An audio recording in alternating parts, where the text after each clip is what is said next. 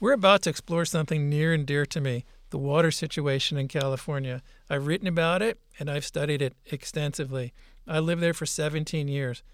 A few years back, the team I worked with found some shocking numbers on just how dry California is. It's not just the snow in the mountains or the water in the reservoirs, but the water being stored underground. That's called groundwater. It's a process that requires land to be able to absorb and store water in soils and rock layers called aquifers. And those aquifers are running out of water. Some of the headlines of the op-eds I wrote are pretty dire. In the LA Times back 3 or 4 years ago, California has about 1 year of water stored. Will you ration now? Is the California drought America's water wake-up call? Finally, I'm not sure it was. In 2017, our wild, wet winter doesn't change this reality. California will be short of water forever. Then in 2018, I switched it up so that instead of just depressing Californians, I went for the whole world. Here's that headline: Earth's dismal water future mapped. So listen, a little anecdote on some of these headlines for these opinion pieces that I wrote. When I first started writing the opinion pieces, you hand them in, you might write a headline, but the headline that shows up in the newspapers is written by a headline writer or an editor. And so in this particular, there's one opinion piece that I wrote that nearly just moved to NASA, and this nearly got me fired. And the story goes something like this. I wrote the theme of the opinion piece was something like, oh, we're up the creek without a paddle, and I sort of used that throughout the opinion piece. And I think the headline that I submitted was something like, up a dry creek. So I submitted it and was told that it would be published the next day. And I was working at NASA at the time. I mentioned it to some of my superiors at NASA. NASA is extremely hierarchical. And their eyes just opened wide, like, you did what? We didn't know about this. And in short, what happened was, I went home after work and started getting all these phone calls and started seeing all these emails and started getting calls from all the press. And I thought, hey, this is really cool. My opinion piece is doing really well. Okay. And then I saw the headline, which read, California will be out of water in 1 year. Will you ration now? And I thought, uh-oh, that is not what I wrote. And then what followed was a near disaster. The press doesn't often distinguish between an opinion piece and a research paper that I might write. So they just saw that a NASA scientist, in fact, the senior water scientist at the NASA Jet Propulsion Laboratory, said that California would be out of water in a year. And immediately the headlines went out. NASA says California will be out of water in 1 year. And this was my only experience ever with anything truly going viral. Because of it, I nearly lost my job. I got called into the equivalent of the vice principal's office every day the next week. I was told that I should consider moving back to UC Irvine, where I still held a faculty position. But ironically, the public acceptance and the level at which public awareness was raised was off the charts. So in sum, I think it was awesome. I'm sure you get the theme of all this. I was once called delightfully glum. But also, I'm really worried. You're listening to Let's Talk About Water, a podcast by the Global Institute for Water Security and the Walrus Lab. We're going to dig into where things are at in California now with our guest who lives and works there. Okay. Let's Talk about water. Water. Is that it? Yeah. Can we get some intro music, please?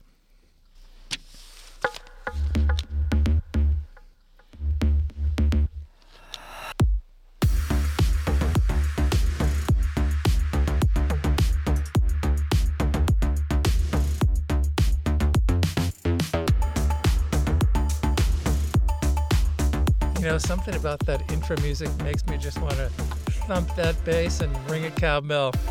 All right. Nusha Jami joins me today for this episode of Let's Talk About Water. She's the Director of Urban Water Policy at Stanford University and its Water in the West program. She's also a senior research engineer at Stanford Woods Institute for the Environment and a member of the California State Water Resources Control Board in the San Francisco Bay region. Now, she works in a state where I have considerable background as well. I worked at the University of California, Irvine, which is where I met Nusha when she was still a graduate student, and at NASA's Jet Propulsion Laboratory, where I was kind of busy mapping out the world's water future. And when you look at the map we made, it's pretty simple. Areas that are blue have lots of water, too much water, actually. And areas that are red, well, they mean what red almost always means. Think of the check engine light flashing in your car or flashing ambulance lights. Red equals bad. They're in serious drought or they're using so much groundwater that it's running out. And on our water map, California is bright red. So with that in mind, I bring in Nusha. She's connecting to us through Skype from an institution that needs no introduction, Stanford University in Palo Alto, California. Hey, Nusha. Hi, Jay. How are you? I'm doing well. How are you doing? Not bad. Not bad. It is great to chat with you. Same here. Nusha and I have known each other for, it's going on, wow, this is scary, almost 2 decades. I know. It is scary. It is. It was a sunny day in Southern California back about, was it about 2001 or so, Nusha? When did you? 2003, actually. Mm-hmm. And you were on my PhD committee. I remember it well. And I was looking over some of those papers, and I think I had a hard copy of your dissertation for a long time, and I still might.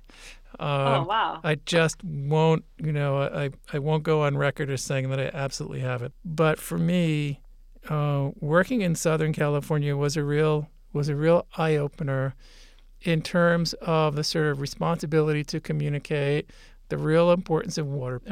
So we go back a long way, and over the time period, California has been through a lot of ups and downs, and I'd say over the last decade, a lot of it's been sort of on the downside. So you work right in the thick of this in a state that's faced with huge water scarcity issues, and it's been that way for a long time.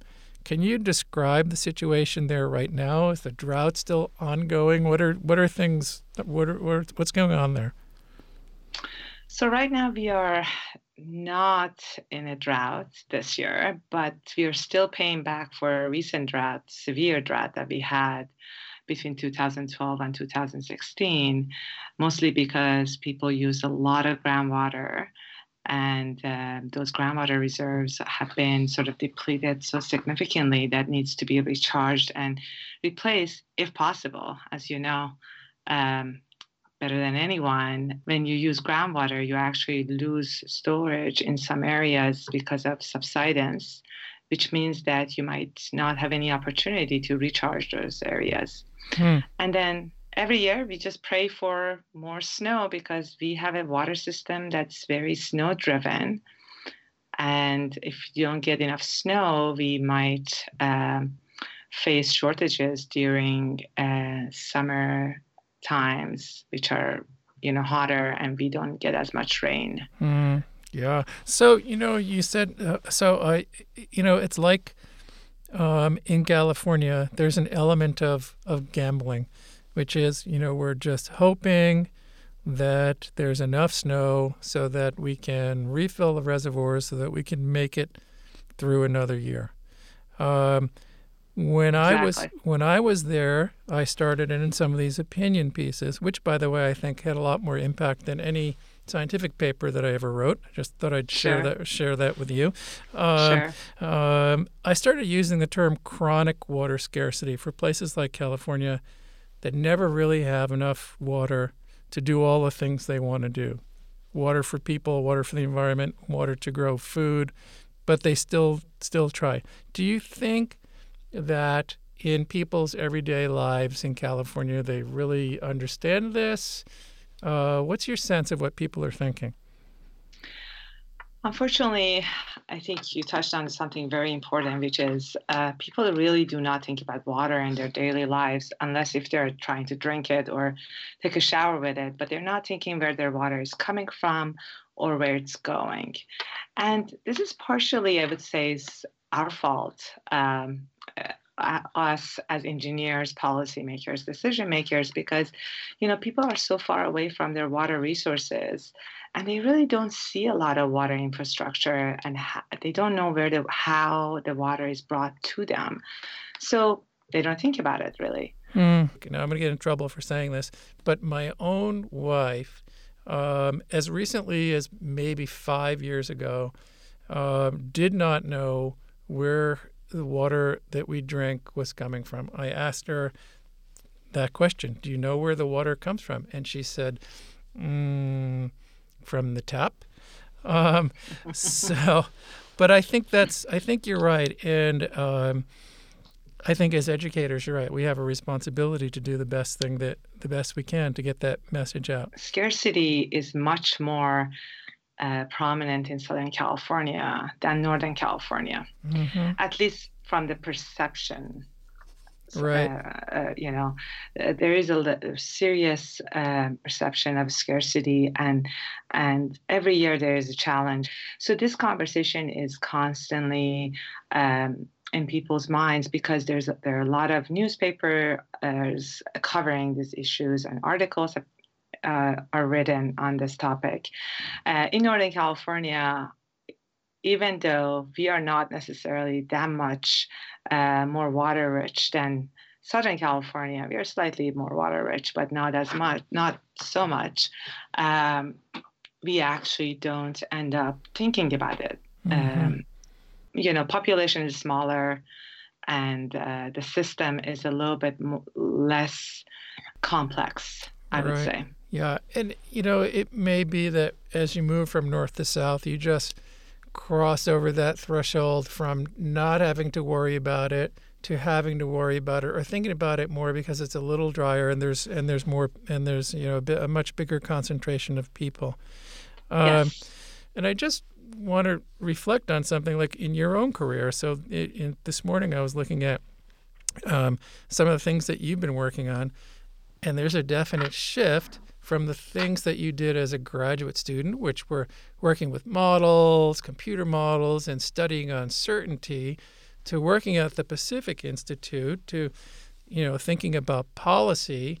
And now you're at Water in the West, where you're thinking about resilience and policy and writing papers on green infrastructure. So maybe it's had the same impact on you. Do you see that your career path and your interests and maybe your social responsibility or sense of social responsibility have changed? For sure. I actually would say the trigger for me was a class that I took at the University of Arizona called Water Policy.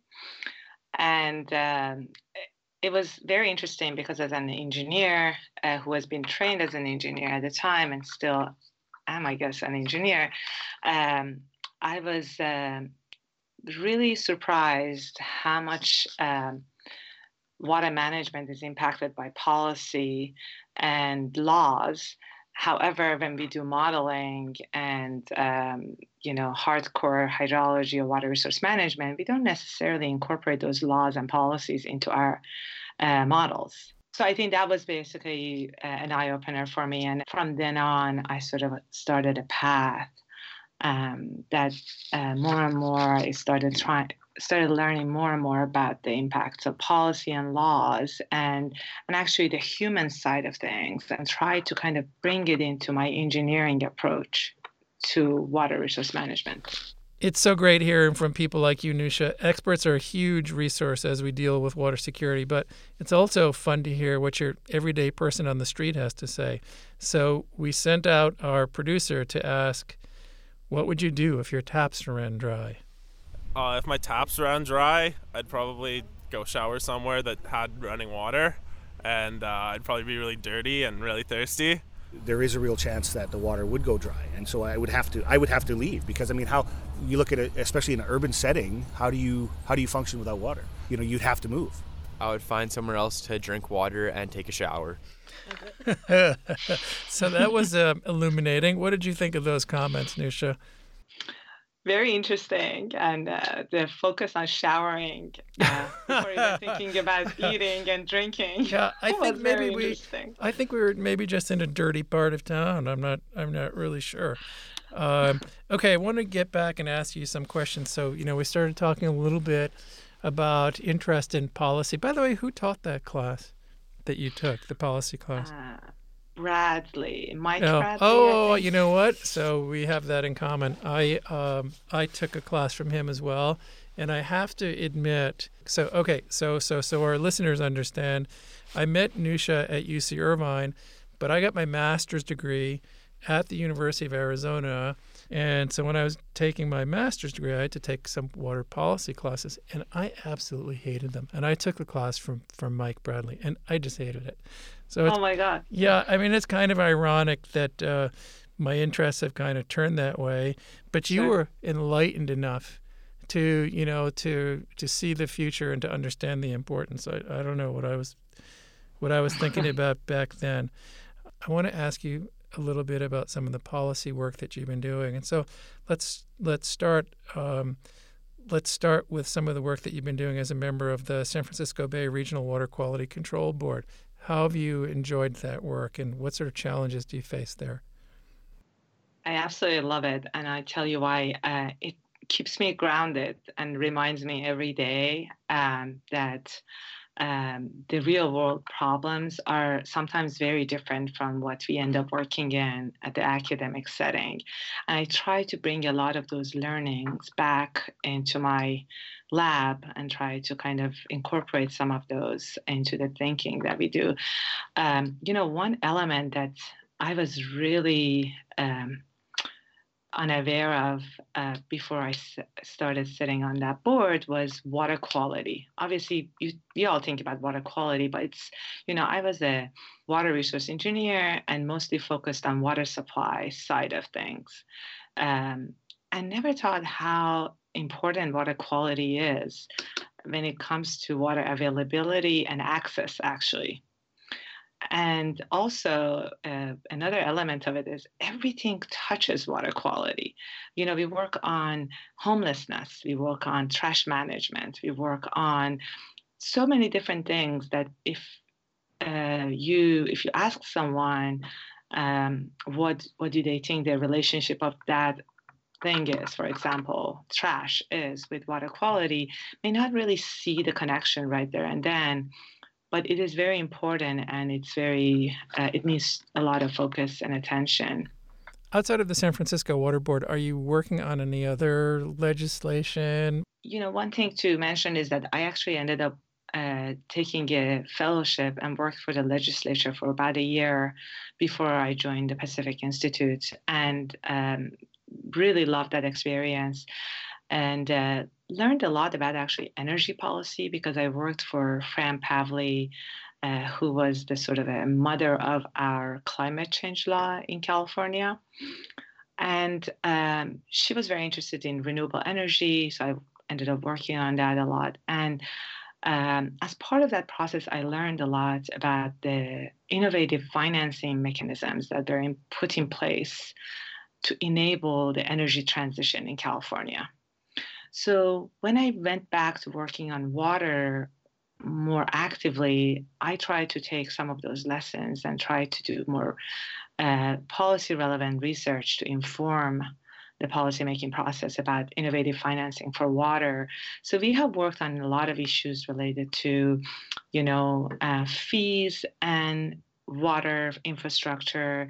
Can you explain a little bit about, you mentioned some of the fees. Can you explain what those fees are, just so our listeners understand? Sure. So, if you live in California, you used to pay about $1 every month on your energy bill. That would go into, research on energy issues or, topics related to renewable energy, or it would go to helping some of the people who cannot pay their energy bill to pay their bill, or it would actually go into focusing on innovation and developing renewable solutions. The same fee can be applied for water. $1 on your bill, and that money can go a long way. You can prioritize it depending on what's needed at the time. But, in water, we need to do a little bit more work on innovation and innovative solutions in the water sector, trying to build better infrastructure, trying to gather better data, trying to help access to clean water or improve access to clean water. So that's a fee I'm talking about, trying to kind of create these kind of fees that would be put aside and allocated to certain problems at any given time. Well, that sounds like a great use of the money and a small price to pay for potentially a tremendous amount of access to water. Sometimes I feel like we spend a lot of time thinking about new sources of water, and we hear water managers speak, use those terms, and less so about conservation and efficiency. Can you talk a little bit more about what people can do, what you think the state is doing? Actually, this is a great segue to some of the work we have been doing in the past couple of years, which is trying to actually take a demand-centric approach to water management rather than supply-centric approach. And that means that trying to understand what are the flexibilities and opportunities in reducing our water use, and then go back to the table and say, okay, if the demand and water demand is dropping or changing or reducing in this way, do we really need the next big dam or the next big aqueduct to bring the water in? Or do we need to go far distances to find another source of water rather than actually reallocating or reusing what we already have? Right. Yeah, I think we really need to do both. Absolutely. During the drought, actually, one thing that I noticed was because of the significant media coverage of the drought, there was a heightened public awareness about the drought and the situation we were facing. And before the state started mandating water use restrictions, people actually reduced their water use significantly. And we actually did a little bit of research and found that a lot of that water use reduction was attributed to the media coverage and the heightened public awareness. Yeah, so when I think back on the phases of drought that I lived through there, which were 2006 to 2000, roughly from the decade from 2006 through 2015. I think it was almost a perfect storm in terms of, ultimately led to the passage of the Sustainable Groundwater Management Act, which is the management legislation that was passed in 2014. California was the last state in the United States to pass something like that. And I think that could have only resulted from the drought being as severe as it was, the media coverage being on point, people like you and your colleagues in California, and I was one of those ones, who were doing the research and communicating about it, and having a state board that you're now a part of being very focused on it, and having a governor who was basically an environmental warrior in Jerry Brown. Sure, absolutely. And sometimes it takes that perfect storm. But I agree with you that the media was very, very important. My experiences there with some of the big newspapers like the LA Times and the San Jose Mercury News and the San Francisco Chronicle, those experiences were very positive. And I thought that they just did an excellent job staying on point. Almost the same way that they stay on point with all the coverage of Trump. They were on the drought stuff. Now they're just distracted. I agree. I just thought I would throw that in there. So when people are reading this and hearing about it, what do you think it is? What happens when they hear about this that makes them change their behavior? I guess it goes back to your earlier question on if people know where their water is coming from and where it's going, right? It basically brings that element into their daily lives and make them think about it and make them sort of respond to that knowledge that they are gaining. Which they don't have right now, right? So basically a lot of these you wrote a few op-eds during that time. I wrote a few op-eds and, a lot of media coverage talking to people from so many different backgrounds on the topic. And, people pay attention, they follow, and seeing reservoirs that used to be full and now empty. And those pictures that were all over the newspapers were real and was really bringing this whole problem home for a lot of people. I think that's what it was. Yep. No, I agree with you. I think it had a huge impact. So my last few questions here, Nusha. So we've been talking a lot about California. Why do you think people around the world need to know about what's happening in California? Why would people in Canada care about it? Why would people in, I don't know, I'm going to Bangladesh in a couple of weeks. Why would people in Bangladesh care about it? I would say different things. So people in Canada care about this because, a lot of the work that we do, my team does, is sort of focusing, as I said, on the human side of water resource management. If you think about it, the investments that we make in our water infrastructure and water systems, it's often leads into results and consequences that would have human responses to it, but we don't really incorporate that back into the system and the decision-making process. So that's really important wherever we go. Doesn't matter if it's California, Canada, or any other country. I would say when you go to some of the developing countries, it's a different story. I would like them to think about water resource management from a different angle. They have they don't need to follow the Western way of water resource management. We live in a 21st century with 21st century problems, and there are 21st century solutions available to us. I'm not sure if you would have gone back and knew that the consequences of building these massive dams and what the consequences are going to be and the cost of maintaining them over time, we would have built them the way we did. So I agree. And, you've given me a lot of food for thought for my trip to Bangladesh. There's a lot of interest in understanding what we're doing here and also in what mistakes we've made. And so you raised some important things. One other thing I throw into the mix, especially when we talk about Canada and why Canadians should care about water issues in California, is that a lot of the produce that we eat in Canada comes from California. There you go. Yeah. We do a tremendous amount. California does. I keep saying we.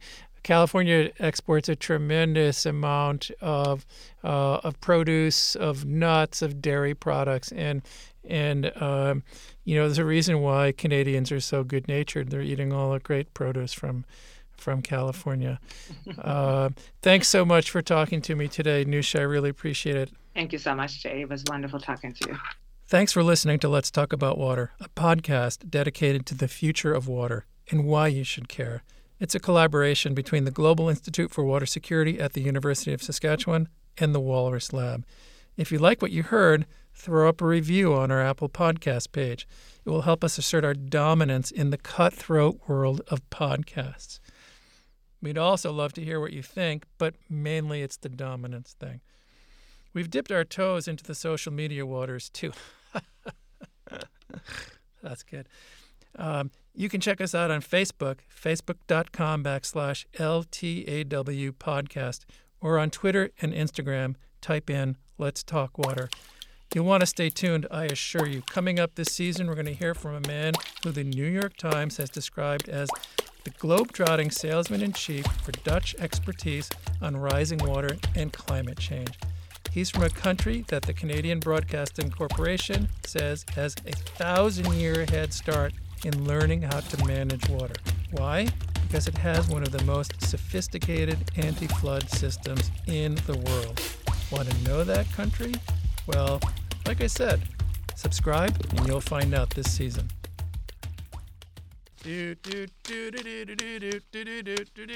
I'd like to thank the folks who make these podcast wheels turn. It's Mark Ferguson, Chelsea Laskowski, Amy Hergott, Laura McFarland, Jesse Widow,